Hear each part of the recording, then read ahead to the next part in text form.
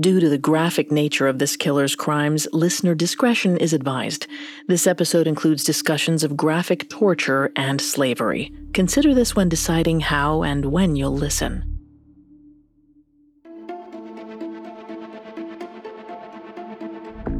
On April 10, 1834, a fire broke out in the mansion of Madame Delphine Lalaurie. As people gathered outside to watch the blaze, volunteers rushed into the building to make sure everyone was safe. What they found inside the slave quarters was so horrific, everyone in the city was screaming for Delphine's blood. Since that day, the lines between history and myth have blurred around Delphine. No villain in New Orleans looms as large. Even today, stories of her cruelty and rumors of her ghost haunt the French Quarter. But how much of the story is true? What did the volunteers really find inside the mansion? And what's the truth about Madame Delphine Lalaurie, who turned from New Orleans' crown jewel into its most hellish monster? I'm Vanessa Richardson, and this is Serial Killers, a Spotify podcast. You can find us here every Monday. Be sure to check us out on Instagram at Serial Killers Podcast. And we'd love to hear from you, so if you're listening on the Spotify app, swipe up and give us your thoughts.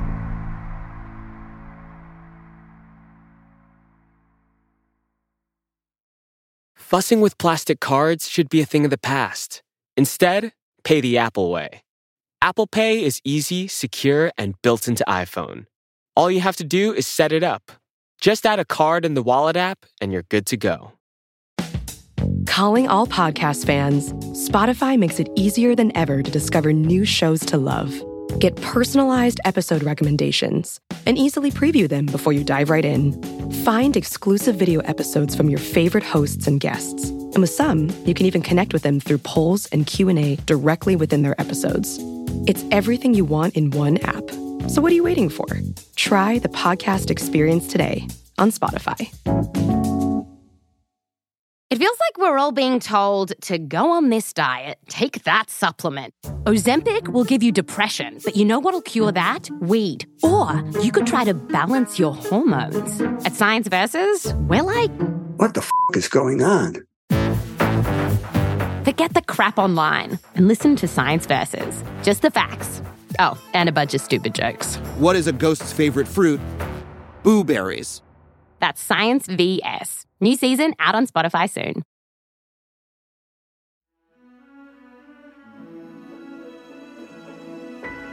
Our story starts in the late 1700s. At that time, New Orleans was technically owned by the Spanish crown, but the city's real royalty was the McCarthy family.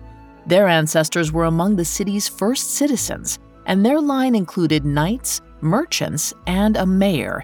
This was the dynasty Delphine Lalaurie was born into in 1787. Her father, Chevalier Louis Barthélemy de McCarthy, was a landowner, slaveholder, and one of the wealthiest men in the city. Her mother was known for her lavish parties, hosting all of the New Orleans aristocracy on their plantation. The family's wealth created a bubble around Delphine's childhood, protecting her. When a plague of yellow fever swept through the city, Delphine didn't have to worry. Her family could sequester themselves on the plantation. In fact, the McCarthys continued to throw parties for their rich, healthy friends, while the death toll in the city rose. Adding to her charmed life was Delphine's beauty. Over and over, people announced that she would surely become one of the most dazzling women in the city. So, to sum up, well-mannered, beautiful, and rich, Delphine Lalaurie grew up with every possible advantage of the time. Of course, this being the 1700s, this included enslaved labor, which surrounded Delphine on her father's plantation.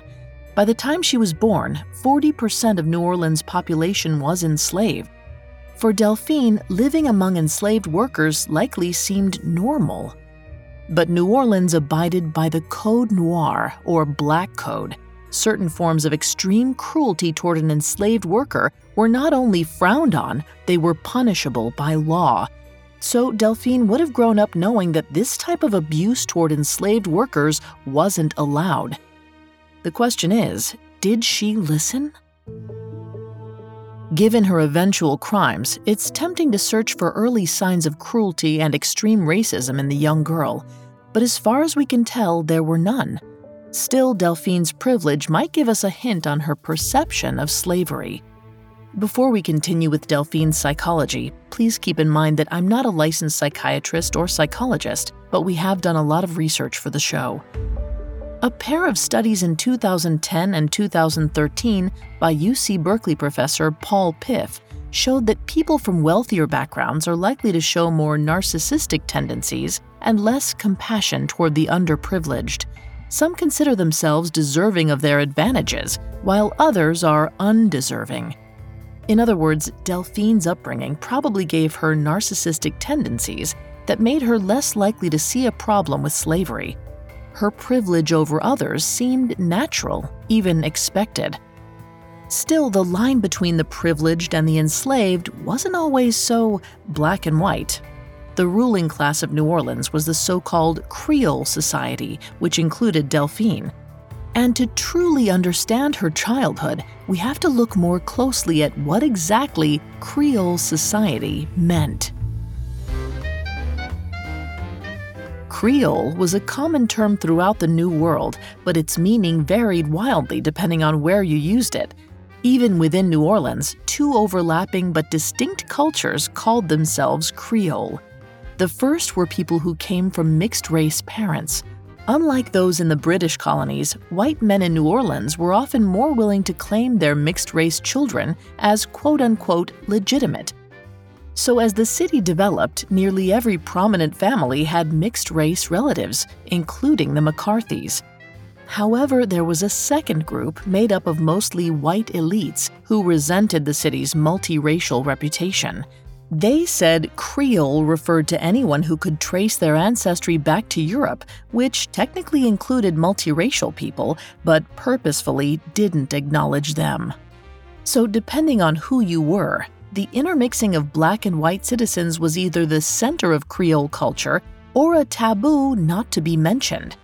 This made race relations complicated, or for a young girl, probably confusing. Delphine grew up knowing some of her relatives were former enslaved persons. One of her uncles was in a 50-year relationship with a former enslaved woman who had her own property, wealth, and enslaved workers. The two had 7 children, who Delphine likely treated like any other cousins. But there was another piece to the dynamics of plantation life: the threat of a violent enslaved uprising. The McCarthys had personal experience with this. Before Delphine was born, another of her uncles was shot and killed during an uprising on his plantation. But in 1791, paranoia exploded to new heights following the slave rebellion in Haiti. Just south of New Orleans, the Haitian rebellion showed that an organized enslaved population could overpower the white ruling class. Listening as her father read the newspaper, or perhaps eavesdropping while he met with other slaveholders, Delphine heard of rapes, beheadings, and torture of white Haitians during the rebellion. She sensed fear in her father, which he shared with all of Louisiana's white population at the time. That fear became her own. So Delphine grew up learning 2 contradictory takes on enslaved people. In her mind, some were brutish, potentially dangerous laborers, but others became cousins who were treated just like her white family members. The young Delphine likely learned to compartmentalize when it came to race. That was the key to her family's privileged status. And her feelings reflected those of the entire city. Members of both Creole groups believed that slavery was essential to New Orleans, even when those enslaved workers were their in-laws. But before long, there was another important part of her status that needed attention: a husband. At the age of 13, Delphine was on the lookout for a match. If that sounds a little young, it wasn't unusual for the time. With parental consent, New Orleans law allowed girls to marry at 12, so young brides weren't uncommon. Just before the turn of the century, the teenage Delphine met her first husband, 35-year-old Ramon Lopez y Angulo de la Candelaria. On paper, Lopez was as impressive as his name suggested. He was a decorated representative of the Spanish royal treasury. Lopez was also a recent widower. His first wife had died during their journey from Spain. In letters, Lopez told friends that he was devastated by the loss, but apparently not enough to stop him from courting the teenage Delphine. We don't know much about how the two met. As a new administrator in the city, Lopez would almost certainly have been invited to the McCarthy plantation, but there are no records of a courtship between the two. All we know is, just a few months after Lopez's arrival, he asked the Spanish crown to approve his marriage to Delphine. This approval process was standard in the Spanish Empire since the crown didn't want its officials becoming too entangled with the locals. It appeared, however, that Lopez wasn't keen on waiting. He sent his request in April of 1800, then almost immediately asked the local bishop to marry the two without the crown's official consent. Especially so close to the death of his wife, this rush to the altar raised some eyebrows. Lopez claimed that his romance with Delphine had sown a rift between her parents and that a quick marriage would quell their feuding. But records indicate that her parents were already in mediation before Lopez arrived in Louisiana, so that argument doesn't hold water. There's another possible reason for a speedy elopement, and it's a familiar one. Had Delphine gotten pregnant by Lopez? If that was the case, the powerful McCarthy family would have made sure it was covered up, so we can't know for certain. But on June 11, 1800, the local bishop agreed to marry the pair without consent from the royal crown. So at the age of 13, Delphine married a man more than 20 years her senior. Despite the age gap, Delphine had a vast support system to help her adjust to married life. Her father could still provide financial and paternal support, and her social standing only improved with her husband's important job. So long as she remained in the colony, she was all set for her charmed life to continue. Little did she know that her marriage had stirred up controversy abroad.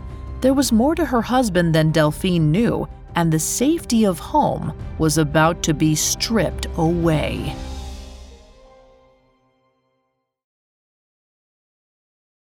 Fussing with plastic cards should be a thing of the past. Instead, pay the Apple way. Apple Pay is easy, secure, and built into iPhone. All you have to do is set it up. Just add a card in the Wallet app, and you're good to go.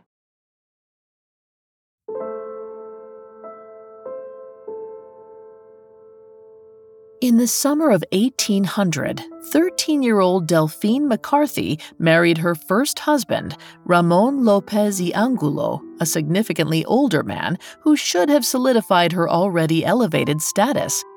The marriage was intended to bring stability and more prestige to the young queen of Creole society. But the decision proved catastrophic. Lopez was a representative of the Spanish royal treasury and had married Delphine without receiving the consent of the Spanish crown. When the crown found out, he received an official decree relieving him of his duties and ordering him to return to Spain. This was a shocking and bizarre punishment. Many officials regularly ignored the marriage approval process altogether, but Lopez had just jumped the gun a little. His firing just didn't make sense, and he suspected that someone was plotting against him. He was right. That man was Don Juan Ventura Morales. Morales was Lopez's predecessor with the Treasury, and the two hated each other. It appears that Morales reported Lopez's illegal marriage to politicians who could ensure his removal. And with Lopez retired, the crown had to replace him with the only experienced man available, Morales. For a time, this probably seemed a distant distraction to Delphine, especially because her new husband didn't seem worried. Lopez ignored the summons and carried on with his duties as if nothing had changed. Surely she wouldn't have to leave her home and relocate to Spain over some paperwork. But as more of his superiors ordered him to step down, Lopez finally had to yield. Then he had no choice but to leave New Orleans, so in the spring of 1802, he and Delphine boarded a ship to begin the long journey to Spain. Standing on the deck, watching the New Orleans skyline fade from view, 15-year-old Delphine must have felt powerless for the first time. In a few short years, she'd lost so much control of her life, and she would need to fight to get it back. When the couple arrived in Spain, they appealed for Lopez's reinstatement. They were successful, but there are multiple accounts of how it happened. According to legend, Delphine was exploring the royal gardens one day and knelt to examine the flowers. Just then, Queen Maria Luisa walked by and spotted Delphine, her dark hair draped over her shoulder and her delicate hands cupping the petals. Taken by the young woman's beauty, the queen approached her and declared, "Your petition, whatever it is granted." Unfortunately, the real story isn't nearly as satisfying. Lopez was a fervent writer of letters, and he bombarded his supervisors with mail. Post after post, he blamed Morales and other politicians for his harsh punishment. Eventually, his persistence paid off. In 1804, either out of sympathy or just from sheer exhaustion, the crown allowed him to return to New Orleans. This was not a moment too soon, for just as the news came, Delphine realized she was pregnant. It must have come as a huge relief that she'd be able to raise her child in her home city. The two boarded a ship bound for New Orleans, and Delphine gave birth to a baby girl during their journey. But the couple's story had one final twist. Just days away from the city, the ship ran aground near Havana, and sometime during the accident, likely from either injury or shock, 39-year-old Ramon Lopez y Angulo died. Soon after, 17-year-old Delphine arrived back in her home city, a mother and a widow all within a few months. But New Orleans was no longer the home she remembered. During her time abroad, the city had undergone one monumental change. The Americans had taken over. The sale of New Orleans was a little complicated, but here's what you need to know. For a time, the Spanish held the city after acquiring it from the French. When a new treaty ceded it back to France, Napoleon sold it to the Americans as part of the Louisiana Purchase. This upset the Spanish, who felt they'd been cheated out of their city. So as American administrators poured in, a culture war took shape, the Creoles versus the Americans. According to researcher Carolyn Morrow Long, the Americans thought the Creoles were frivolous and unproductive. Even the new governor, William C.C. Claiborne, said they were illy fitted to be useful citizens of a republic. This banded the Creoles together against American authority. And for Delphine, it perhaps made the word of law a little less important. That might explain her next choice in suitors. As a young mother, Delphine was immediately on the search for a new husband, but the disappointment of her last marriage caused her to think outside the box. This time, she wanted a partnership that would empower her, not shackle her. So in the spring of 1807, she decided to marry a pirate. Okay, Jean-Paul Blanc wasn't really a pirate, but he worked with a lot of pirates, including the infamous Lafitte brothers, and he had a much more swashbuckling personality than Lopez. Blanc was a jack of all trades in New Orleans, a merchant, a slave trader, a lawyer, banker, and even a state legislator. Governor Claiborne called him a man of genius and education and possessing considerable influence in the city. But he also added that Blanc was dangerous. This dangerous quality is what Delphine was looking for in her next husband, someone with autonomy and power. She didn't want to be swept away by the whims of a foreign legislator. Blanc did what he wanted, with or without the support of the law. There's no better example of this than his dealings with the slave trade. Under Spanish rule, New Orleans had gone back and forth on outlawing the slave trade from Africa, but the introduction of American law complicated things. In the early 1800s, the American government was debating whether or not enslaved persons were human or subhuman. As revolting as that sounds, it was actually a purposeful attack on the mental complex that allowed slavery to exist: dehumanization. So, how would this tactic have worked? A 1975 psychological study out of Stanford showed that people are able to act increasingly aggressive to dehumanized subjects. This was the key to the slaveholders' psyche. By referring to enslaved Africans as subhuman, they allowed so-called good Christians to act more cruel with less shame. But as the very idea of dehumanization came under fire, slavery became harder to defend. Eventually, the concept fell out of popularity in American politics. That was partly why in 1807, President Jefferson outlawed the transport of enslaved peoples into American territories, including New Orleans. The Creoles hated the new law. They'd always set their own standards for slavery, and many resented the decision being made for them. Now, let's pause for a moment to think about this and how it lined up with Delphine's already fractured views on slavery.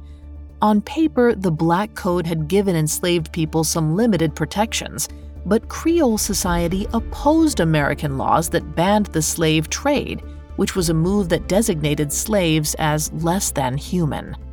Delphine had family members that were formerly enslaved, humanizing, but she'd grown up fearing enslaved rebellion, dehumanizing. Each new layer she compartmentalized, which can be dangerous. Jungian professor Cécile Rosuel warns that compartmentalization, quote, limits our ability to connect to our values, to be moral agents, to act with moral courage and moral integrity. So the more Delphine's morality twisted, the more unstable it became.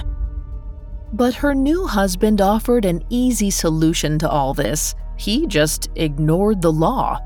Even after the ban, Blanc continued transporting enslaved workers to the United States, making a fortune by selling to slaveholders running American plantations. It would have been an important and appealing lesson for the 20-year-old Delphine. No matter the public opinion on slavery or the legal restrictions, she could do as she pleased. Still, though Delphine had at least 78 enslaved workers at this time, there are no accounts of her being cruel or malicious to any of them yet. This actually made her an exception among her peers. During this period, an American military officer described white Creole women by saying, "They have but one fault not easily extenuated. They are habitually cruel to their slaves." Indeed, many accounts refer to the brutality Creole women carried out, especially on other women. This was possibly out of jealousy, considering the constant interracial affairs of their white husbands. Delphine even had a cousin, Celeste de McCarthy, who was famous for her cruelty toward her enslaved women. But none of these rumors transferred to Delphine. She was universally admired throughout the city for her charm and grace. In other words, she was a model Creole woman. Eventually, she had 4 more children, and her husband's business seemed to be thriving. If there were any signs of the monster she would become, they were well hidden. Then, once again, calamity struck. In 1815, Jean-Paul Blanc died.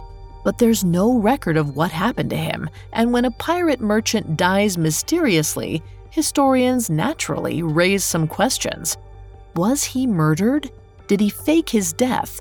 Was his beautiful wife to blame? We'll likely never know the reason behind Blanc's death, but it wouldn't have been in Delphine's interest to kill him.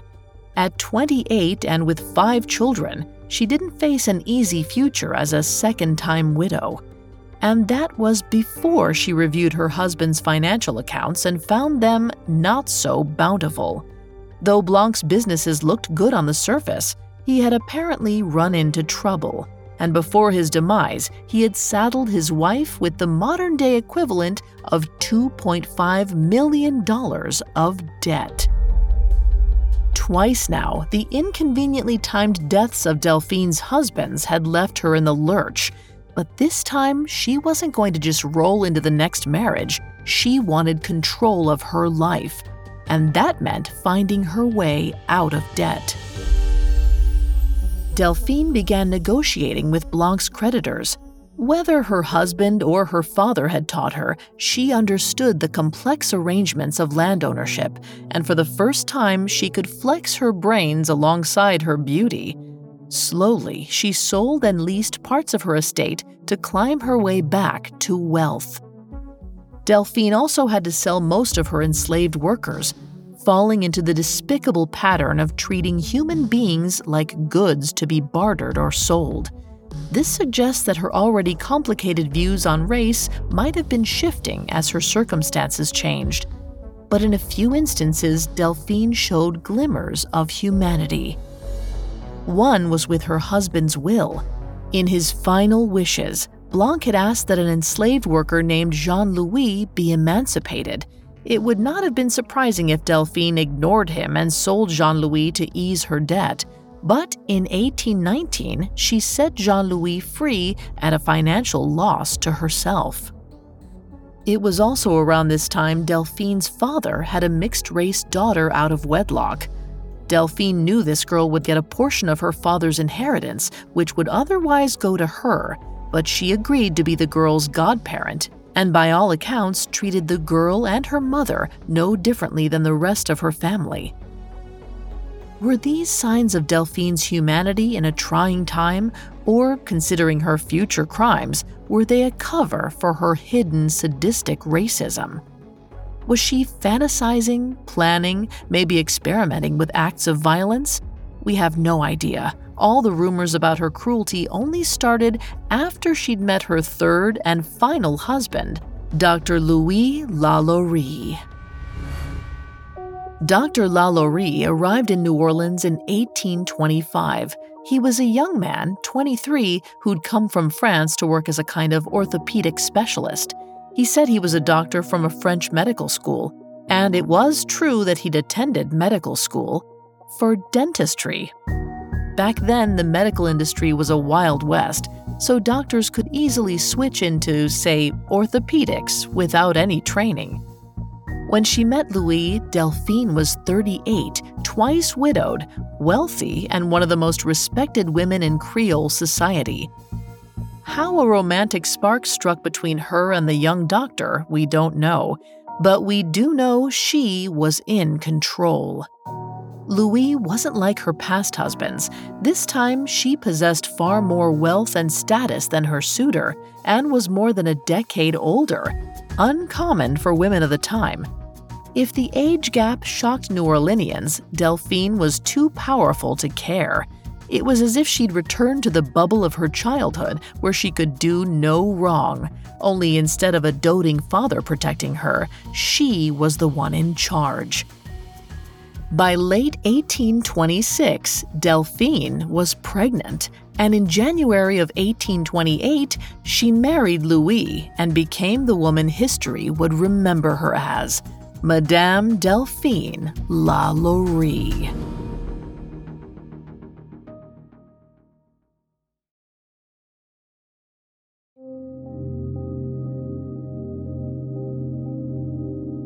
In 1828, 40-year-old Madame Delphine Lalaurie was one of the most powerful women in New Orleans and had just married the upstart young doctor, Dr. Louis Lalaurie. But all was not well between the couple. In fact, it appeared they couldn't stand each other. Jean Bose, a business manager associated with the family, wrote in December of 1828 that the Lalauries do not have a happy household. They fight, often separate, and then return to each other. Whatever passion that had driven them together hadn't translated into a peaceful marriage, and it was around this time that the atmosphere in the Lalaurie household noticeably changed. It started with the new enslaved workers. Delphine had kept 19 enslaved inhabitants, 15 adults, 4 children, following her second husband's death. But after her marriage to Lalaurie, she increased the number aggressively, acquiring 12 people in her marriage contract, then 18 more soon after, bringing the total to 49 across her properties. It's possible she expanded the staff in anticipation of a move. In 1831, she purchased a new home in the middle of the New Orleans French Quarter, which stood in addition to her country plantation. The 2-story brick mansion had an attached structure for the servants' lodging. But perhaps her increase in enslaved workers served other, more malicious plans. After all, the workers assigned to the mansion were not there long before people started commenting on their deteriorating condition. According to Delphine's neighbors, her enslaved workers looked singularly haggard and wretched, with signs of emaciation and beatings. Some said that they heard screams coming from the mansion at night. Speculation ran through the town. What was happening to the Lalauries' enslaved workers? At the very least, people said Delphine was starving and beating almost all of them. There was even word that she kept her cook chained to the kitchen stove. But as shocking as these rumors were, no one could prove whether or not Delphine was breaking the law. Louisiana code dictated that a slaveholder couldn't punish an enslaved worker, quote, with unusual rigor, nor so as to maim or mutilate him, or to expose him to the danger of loss of life, or to cause death. But there was a glaring, fundamental flaw in the codes. Enslaved people couldn't give testimony in court in most circumstances. So unless another free citizen witnessed the cruelty, it went unpunished. And that held true even when workers started dying.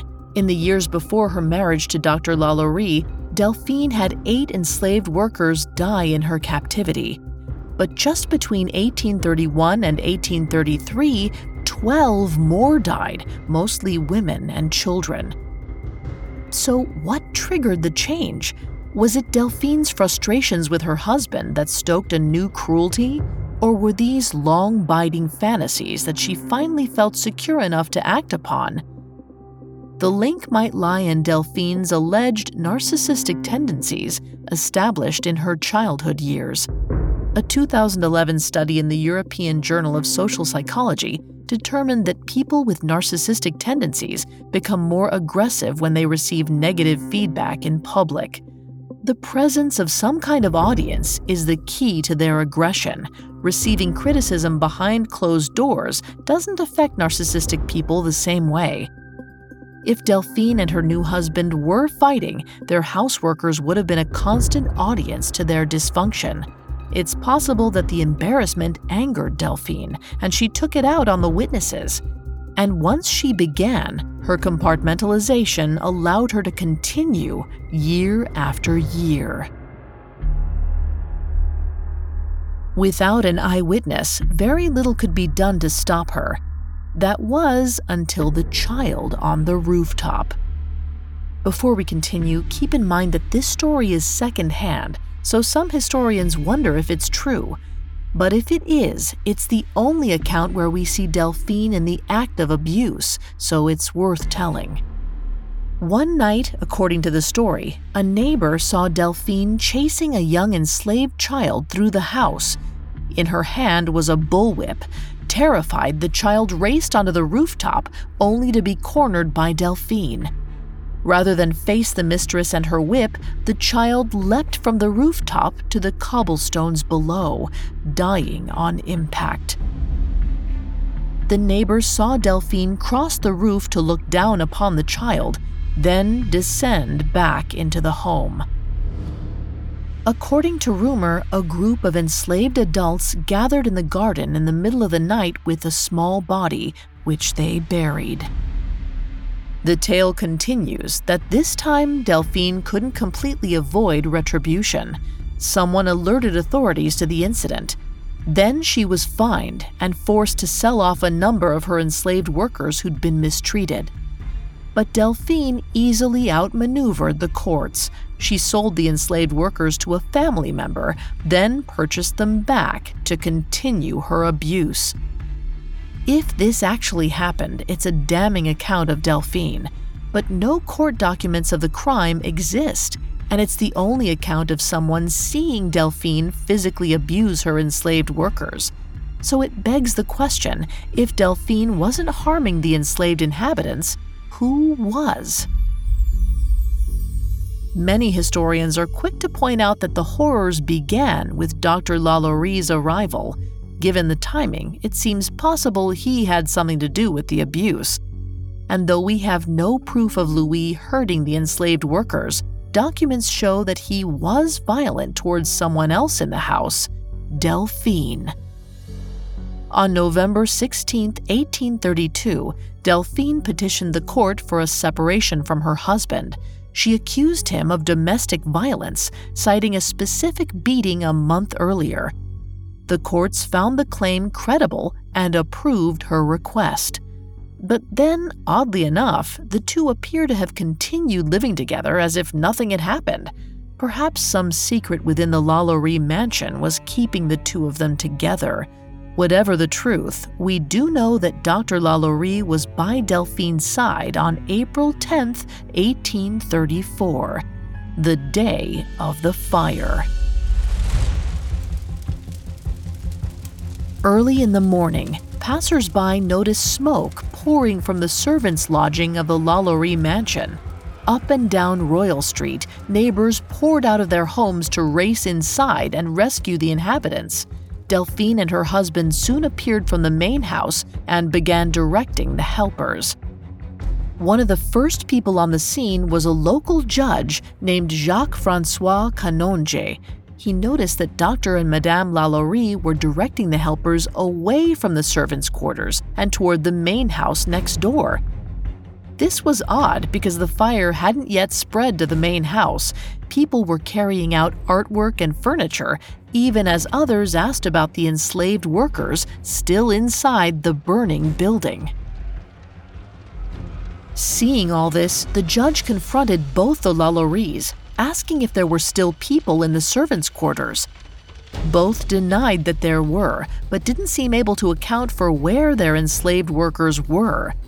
But by this stage, news had trickled down from those who'd braved the burning building. Apparently, on the top floor, there was a locked door to an attic. Behind the door, rescuers could hear the moans of people trapped inside.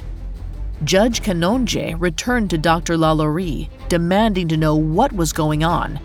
The doctor reportedly told him to either help with the furniture or mind his own business. Frantic, Canonge left the Lalauries and tried to enter the slaves' quarters, but the smoke was too thick. He recruited two neighbors, Montray and Fernandez, to search the attic. The two made their way to the locked door and hammered away at it, splintering the wood. The heat grew overwhelming, the air suffocating. Finally, the door gave way and opened into a low, hazy room. Both men took stock of the horrors inside and then immediately fell ill. These two men were the first to see the atrocities within the Lalaurie mansion.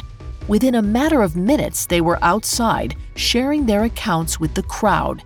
Soon, all of New Orleans would know Delphine's secret. The reign of Madame Lalaurie was about to end, and what would become of her next was anyone's guess.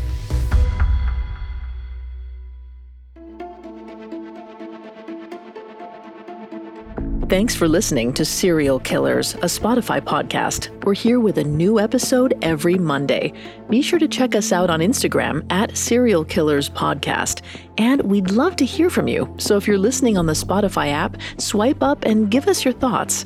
For more information on Madame Lalaurie, amongst the many sources we used, we found the book Madame Lalaurie, Mistress of the Haunted House by Carolyn Morrow Long, extremely helpful to our research. Stay safe out there. Serial Killers is a Spotify podcast. This episode was written by Connor Fitzgerald, edited by Joel Callan, fact-checked by Anya Bayerly, researched by Mickey Taylor and Chelsea Wood, and sound designed by Michael Motion, with production assistance by Ron Shapiro, Trent Williamson, Carly Madden, and Joshua Kern. Our head of programming is Julian Boireau, our head of production is Nick Johnson, and Spencer Howard is our post-production supervisor. I'm your host, Vanessa Richardson.